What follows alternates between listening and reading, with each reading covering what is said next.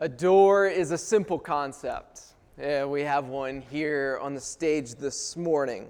It's a point of access. It's a wall of protection. It's a place that defines what's inside and outside.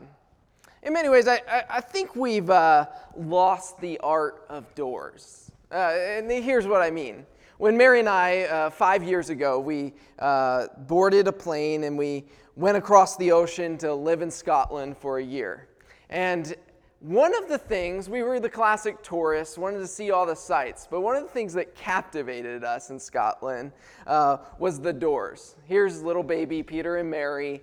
This was actually the door of our flat that we lived in there in Edinburgh, and this was the first day we arrived, and we were excited and giddy. We were excited that we had a red door.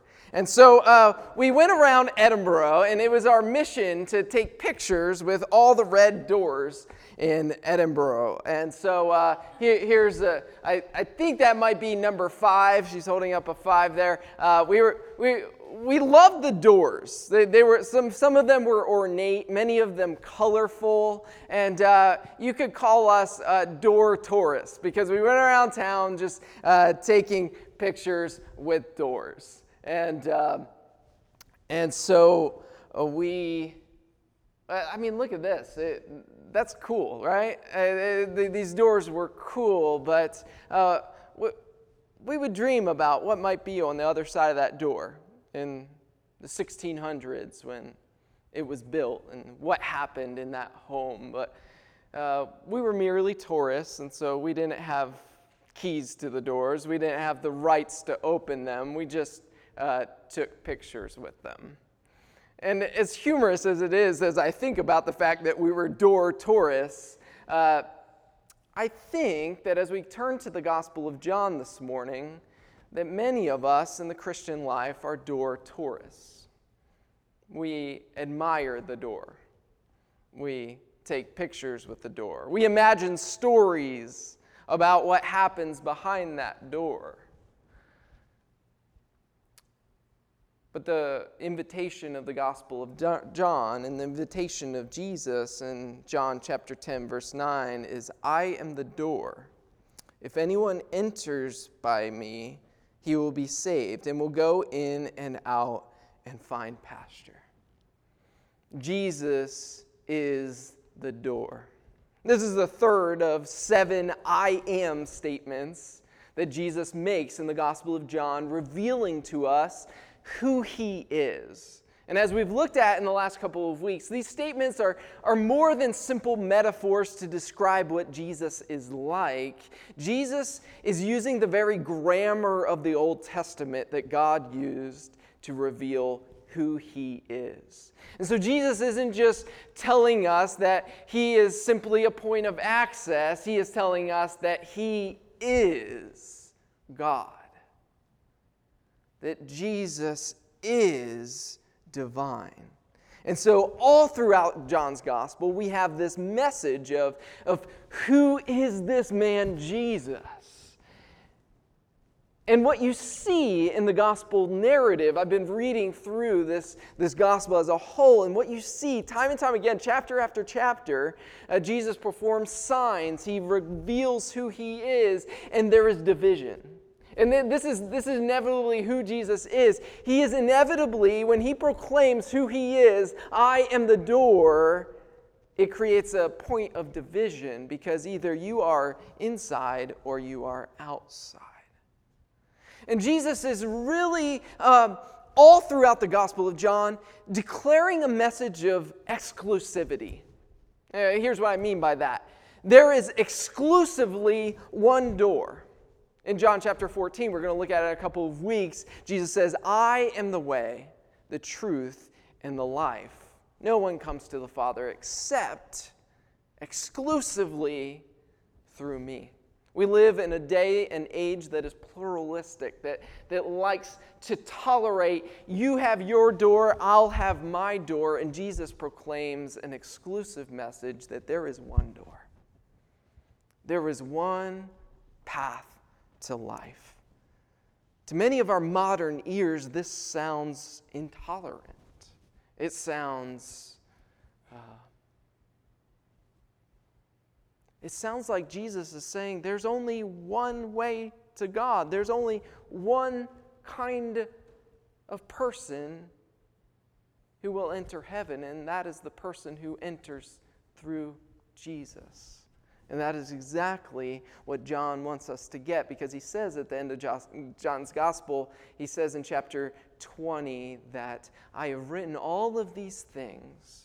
And he says in the next chapter, I could, if I recorded all that Jesus did, there wouldn't be enough space on earth to record all of that Jesus did. But he said, I've recorded these things so that you may believe that Jesus is the Christ, the Messiah, and that by believing you may have life in his name. And so it's my hope this morning that we won't just do some door tourism. That we won't look at this passage and just say, wow, Jesus is a really nice door. But that we would receive his invitation to enter and experience what that really means for you and me. So if you have your Bible, I invite you to open up to John chapter 10. We're going to focus in this morning on verses 7 through 10. John chapter 10 is kind of a unique chapter in John's Gospel because it combines two of Jesus' I am statements. Immediately after verse 10, in verse 11, Jesus says, I am the good shepherd.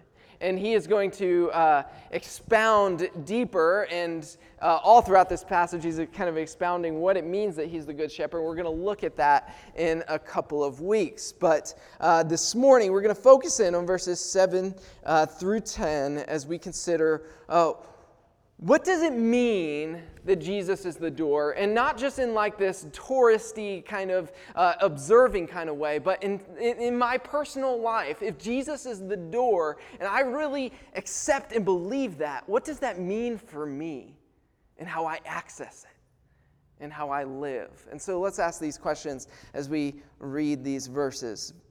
John chapter 10, beginning verse 7, Jesus again said to them, truly, truly, I say to you, I am the door of the sheep.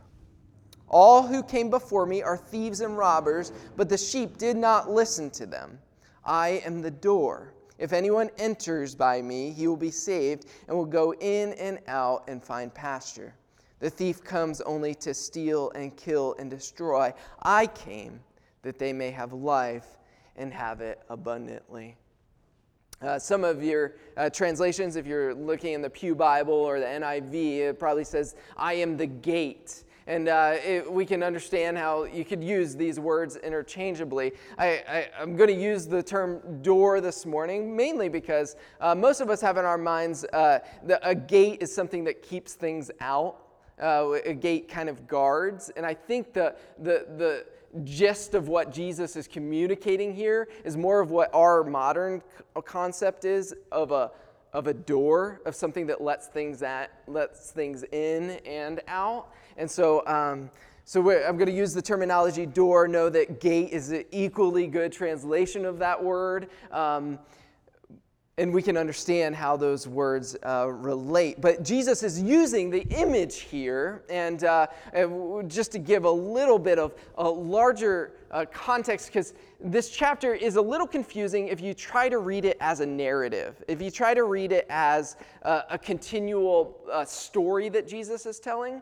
But really what Jesus is doing in this is he's painting a picture. He's using metaphorical language, and it says in verse 5 that the people who were listening didn't understand this figure of speech, this metaphor that Jesus was using. What Jesus was doing was he was painting a picture for us, and it's almost as if Jesus says, all right, imagine this scene. And it's a scene that would have been familiar to his hearers in the first century. It's the scene of a shepherd, his flock of sheep, and they would often have these enclosements, pretty much fencing around a certain area, a pasture where the shepherd would keep their sheep. And there would be a single gate by which that shepherd would enter. There would be underlings or hired hands that would come in as well and help with tending to the sheep. And we're going to look in a couple weeks at this beautiful picture that Jesus gives of the shepherd knowing his sheep and his sheep knowing the shepherd. But Jesus, what he does is he paints a picture of this pasture that's enclosed. There's one gate. And what he does in this passage is he says, all right, first, let's look at the sheep. And he says, okay, then let's look at the gate. Okay, now let's look at the shepherd. And it's not that he's telling like this cohesive story, but he's like, enter the pasture with me, and let's look at a few things. And this morning, we're going to look at the gate. You see, the context that Jesus is looking at here is he's really confronting what happened in John chapter 9. If you have some time this week, I encourage you. John chapter 9 is one of my favorite moments in John's gospel because it's almost humorous, the interaction that Jesus has with the Pharisees. What happens is there's a man who was blind, and Jesus on the Sabbath heals this man. He says, takes some mud, puts it in his eyes, says, go down to the pool of Siloam, wash your eyes. And this man, who was once a blind beggar, now sees. The Pharisees, the religious leaders of the day, they hear about this, and they aren't too thrilled about a man who, number one, healed, has the power of God to heal. Who is this guy, Jesus? And number two, he did it on the Sabbath, which typically they would do no work on the Sabbath. And so who is this man to claim that kind of authority to heal on the Sabbath? And it's this ongoing conversation in John chapter 9 between the Pharisees and the blind man and Jesus. And it's this roundabout. They even draw in the blind man's parents into the situation to get them to say, basically they're trying to figure out who is this guy Jesus. And what we see at the end of John chapter 9 is this miraculous moment where this blind beggar who has been healed by Jesus, the Pharisees are asking him, give glory to God and tell the truth. This man is a sinner, right? And they're talking about Jesus. They want to put the blame on Jesus. And the man says to them, I have told you already, and you would not listen. Why do you want to hear it again? Do you also want to become his disciples? And they reviled him, saying, you are his disciple, but we are disciples of Moses. We know that God has spoken to Moses, but as for this man, we do not know where he comes from. They're talking about Jesus. We don't know where he comes from. And this is the blind man's response. Don't get this. Verse 30, John chapter 9. The man answered, why, this is an amazing thing. You do not know where he comes from, and yet he has opened my eyes. We know that God does not listen to sinners, but if anyone is a worshiper of God and does his will, God listens to him. Never since the world began has it been heard that anyone opened the eyes of a man born blind. If this man were not from God, he could do nothing. And in this moment, this man who was once blind is proclaiming the truth of who Jesus is. Jesus encounters him a few verses later. He says, he finds this man. He says, do you believe in the Son of Man, this term to refer to the Messiah? He answered, who is he, sir, that I may believe in him? Jesus said to him, you have seen him, and it is he who is speaking to you. He said, Lord, I believe, and he worshiped him. Now, this is the context of what we find in John chapter 10, and I wanted to go over that because what Jesus is really targeting in John chapter 10 is that there is one shepherd of the sheep of Israel, of the sheep of God's people, and that shepherd gives life. And the Pharisees, all throughout John chapter 9, are trying to take away this blind man's life. They're trying to toss him out. They're trying to ruin his testimony. And what Jesus is doing is he's contrasting those who come selfishly and the one who came selflessly. And we're going to look at that in a couple of weeks as we consider him as the good shepherd. But he wants us to understand that he came to give life and give it to the full. In your bulletin this morning, I have some notes for you, for those of you who are type A personality kind of people who like to write things down and remember things that way. And you can follow along with me as we walk through these verses in John chapter 10. But the first thing that we see that Jesus is teaching us, and when he says, I am the door, is that Jesus is the only door to God's promises. There are lots of doorways in life. There are lots of teachings that we hear. There's lots of avenues you could go down that say, God will bless you if you do this, you do that. The church history has been laden with what I would say false teachers who have proclaimed that there are pathways to God's blessing outside of Jesus. And what we see in John chapter 10, verse 9, Jesus says, I am the door. If anyone enters by me, he will be saved.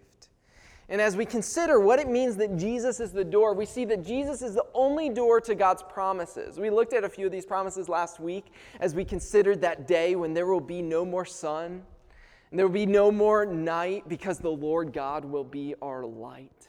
And it's this picture of when there will be no more suffering, no more pain, and everlasting life is the picture. And John, all throughout his gospel, describes how to have everlasting life. Nicodemus comes to Jesus in John chapter 3 and says, what must I do to inherit eternal life? And Jesus, in that magnificent little conversation that they have, Jesus says that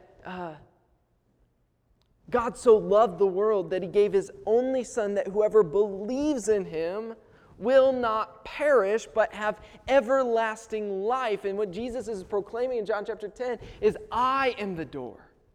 I am the point of access to everlasting life. And so all the promises of the Old Testament, all of the story of God that has been anticipating God living with his people and life being full and redeemed from our sins, the only door to that is Jesus. And during the Reformation, the Protestant reformers had this phrase of in Christ alone, and we proclaim that in song this morning, that in Christ alone our hope is found. And so to each of these points of this passage, I have a statement in the notes here that in Christ alone we enter salvation for our souls. You see, it's in Christ alone that we find salvation, and that's exactly what it says in verse 9. I am the door. If anyone enters by me, he will be saved. The great 20th century preacher Charles Spurgeon says, there is only one door. You may search the whole realm of nature, and you shall never discover another. Not by self-sufficiency, nor self-righteousness, nor priests, nor rites or ceremonies, not anything by will of the flesh or will of the man, can you obtain admission there. Could our zeal no respite know, could our tears forever flow, there is no other name under heaven given among men whereby we must be saved.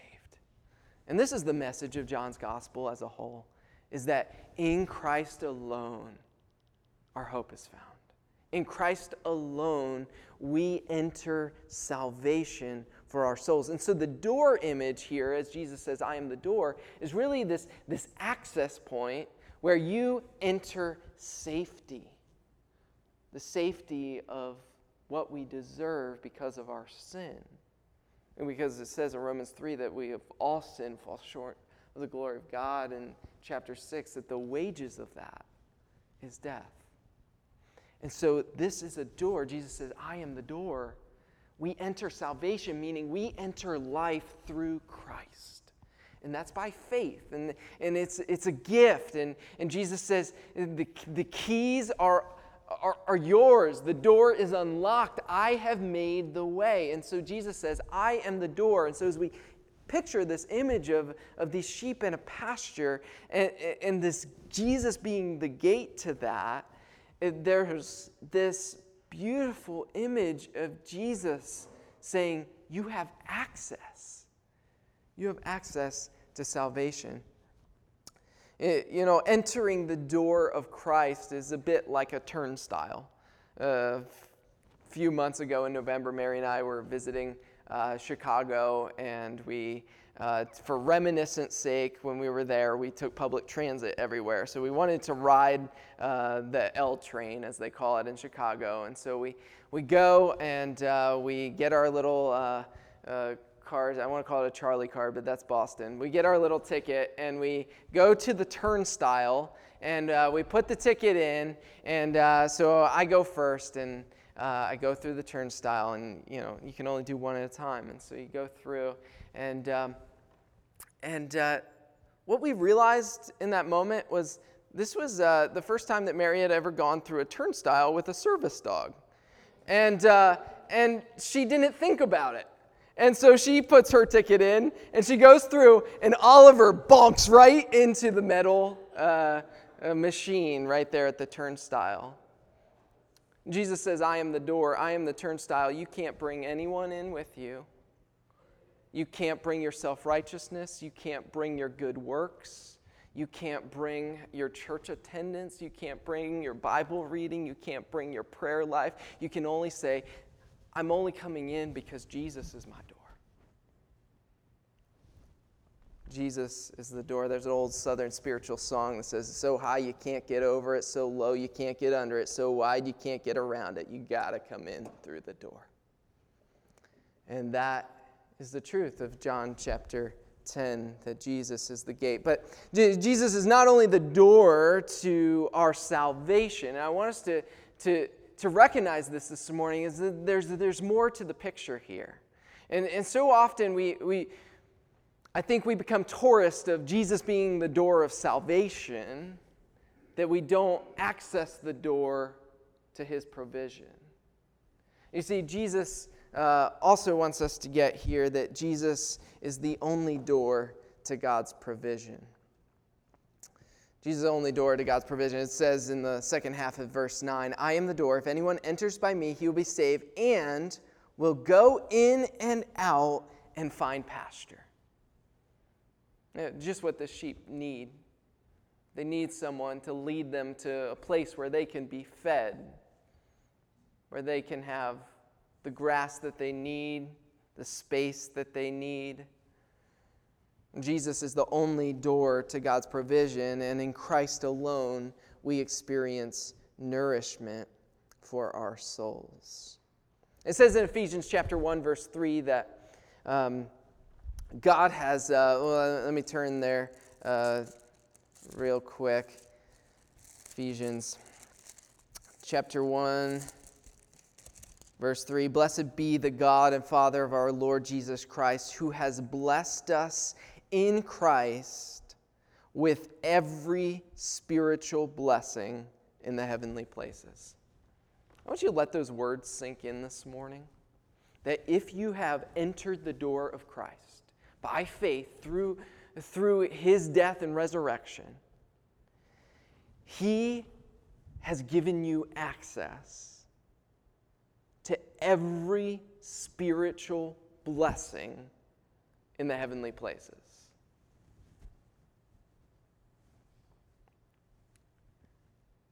I think we've often misused the word blessing in the church, because we often refer to God's blessing as to when things are going well in life, when we get a promotion, when the family's doing well, we're #blessed. And blessing, as is defined all throughout the New Testament, is the status of being in Christ.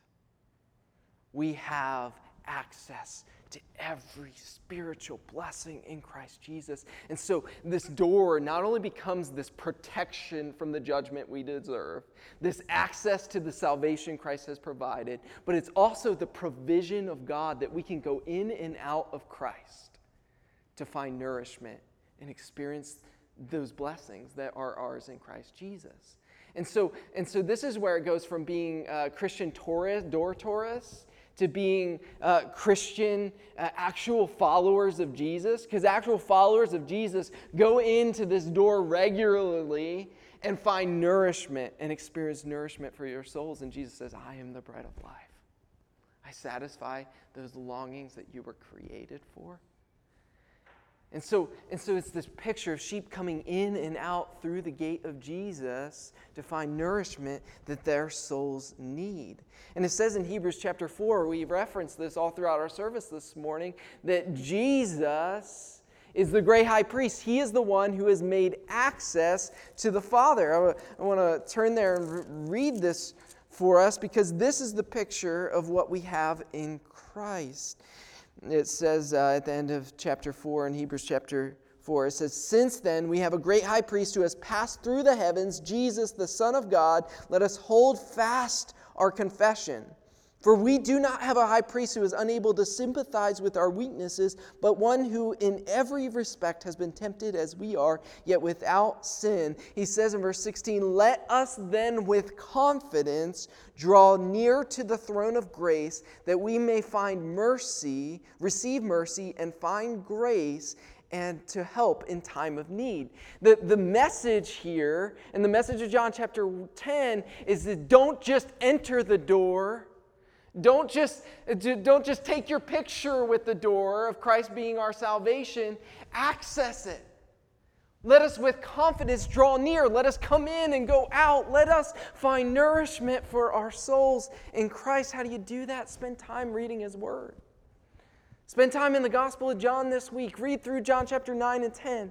And let it soak in for you that Jesus is this access point where we find God's provision that sustains us, and that is in Christ. And so finally, Jesus, my third point and final point here is that Jesus is the only door to abundant life. John chapter 10, verse 10 is a great one to memorize, to let sink into your heart and soul. It says that the thief comes only to steal and kill and destroy.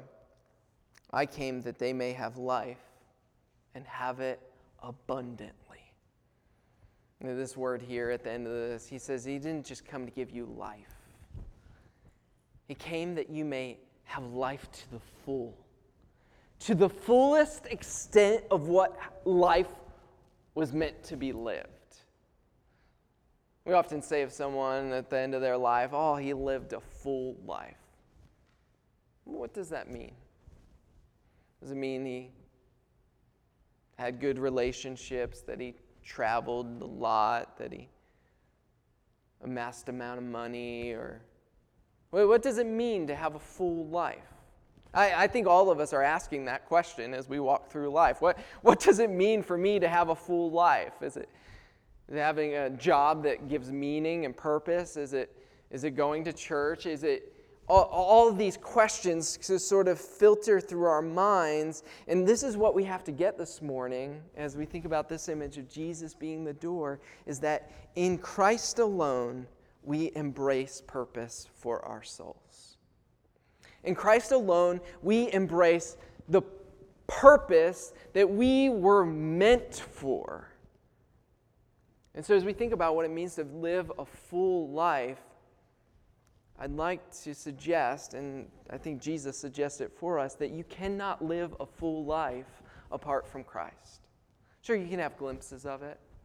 You have glimpses of God's blessings in all of this world, but to fully experience life as it was meant to be lived is to embrace our purpose of being a follower of Jesus, of feasting upon Christ. And as we look at it in the Catechism, that our chief purpose is to glorify God and to enjoy Him forever. And this is what you were created for. You were created to bring glory to God, and maybe that looks like doing that in the workplace and doing your job with excellence and bringing glory to God and saying, God has given me these skills, this intellect, this time, this energy, and I want to do it to give glory to God. Maybe it's in your family that you want to raise your family well, that you want to lead your spouse well, you want to serve your spouse well. And maybe that's how you bring glory to God. But it doesn't matter. It says in Colossians that whatever you do, whether word or deed, whether you're eating or you're drinking, all of these things, do it for the glory of God. And it's in Christ alone that we embrace this purpose. And so I'd like to suggest this morning that the only way to live a full life is to frequent this door often. Come in and go out. Find pasture for your souls. Find sustenance that you need. Feast upon the bread of life. And John says at the end of the gospel that these are written that you may believe that Jesus is the Messiah, the Son of God, and that by believing, and don't miss this progression, by believing you may have life. It says in John chapter 10, and life to the full. As we think about Jesus being the door, I think that one of the takeaways that in the larger context of all of this is that Jesus becomes this door that gives us the parameters for evaluating teaching. Evaluating people who come and preach a message about God. It gives you a door. This door gives you parameters to evaluate my preaching. Because if ever I or someone else proclaim a message of blessing, a message of sustenance, of provision, a message of fulfillment and purpose that is apart from Christ, you know that that person is a thief and they didn't come in through the gate. And as we read these words, it's easy to assume that Jesus is talking about Satan being the thief that comes to steal, to kill, and destroy. But in the larger context, he's saying the Pharisees. Those who teach self-righteousness, those who teach do good works and earn God's favor, they are a thief. They will steal, they will kill, and they will destroy. But those preachers who proclaim Christ, that He is the door, that He is the gate, you know that they came in the right way. And Jesus gives us these parameters for evaluating any teaching that comes from God. The big idea of all this is that Jesus is the only access point to the fullness of life that God designed us for. And He provides it through Christ, through His death and His resurrection. There's a small metal door painted white on the side of a church door in South Africa. This door is changing lives. On it are painted the words, Door of Hope. And that's exactly what it is. For years, this door on the side of this little mission building, it says Door of Hope, has been a place where people can drop off abandoned babies. On average, some 40 or 50 babies were being abandoned on the streets of South Africa to die of exposure or starvation each month. And that was before this mission installed this door called Door of Hope.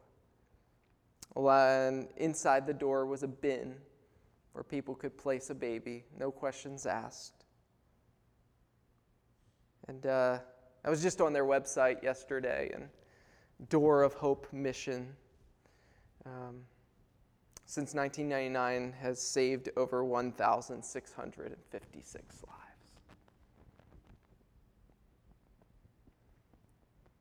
It's a door that, simple thing,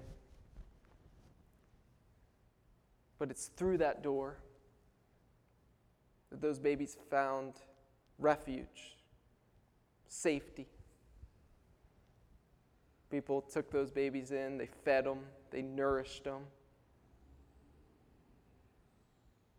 taught them skills, how to live life, and most importantly, how to follow Jesus. Jesus proclaims in John chapter 10, I am the door of hope. It's through me that you find refuge for your helpless soul. You enter salvation, you experience provision, and you embrace your purpose. And it's in Christ alone that our hope is found. It says in Psalm 118, open to me the gates of righteousness, that I may enter through them and give thanks to the Lord. This is the gate of the Lord. The righteous shall enter through it. I thank you that you have answered me and have become my salvation. And then in just this prophetic moment, the psalmist writes, the stone that the builders rejected has become the cornerstone. And Jesus is the gate, he's the door, he's the access point. So brothers and sisters, don't be a tourist to Jesus. Enter. Come in and go out. Find the sustenance that your souls need. And embrace the purpose that God created you for. Let's pray together. Father, thank you for coming and making a way. God, thank you for opening to us the path of salvation, that through faith in you, we can have life and have it to the full, have that abundant life that you designed us for. And I pray that if there's any in this room who've never placed their faith in you, who've never entered that door and found that refuge for our souls, Lord, I pray that they would receive your forgiveness this morning. That we all fall short of your glory and we are in need of you to pay the price for our sins, and that you accomplished that at the cross, and that you rose to give us resurrection life, abundant life, purposeful life. And God, we're grateful for that, and I pray for any who are in this room or listening online who've never trusted you, that today might be the day of salvation. I pray for those of us who have entered that door, and yet we find ourselves starving a little bit. We find our souls tired and weary, and you say, come in and go out and find pasture for your soul, and I pray that we would do that. Lord, don't let us be strangers. Don't let us be tourists, but may we be family in the home of God, who comes with confidence to find mercy and grace in our time of need. Lord, I pray that you would encourage us this morning, that you are the door of hope. We're going to proclaim that to you in song, and we're grateful that you are our living hope. We pray this in Jesus' name. Amen.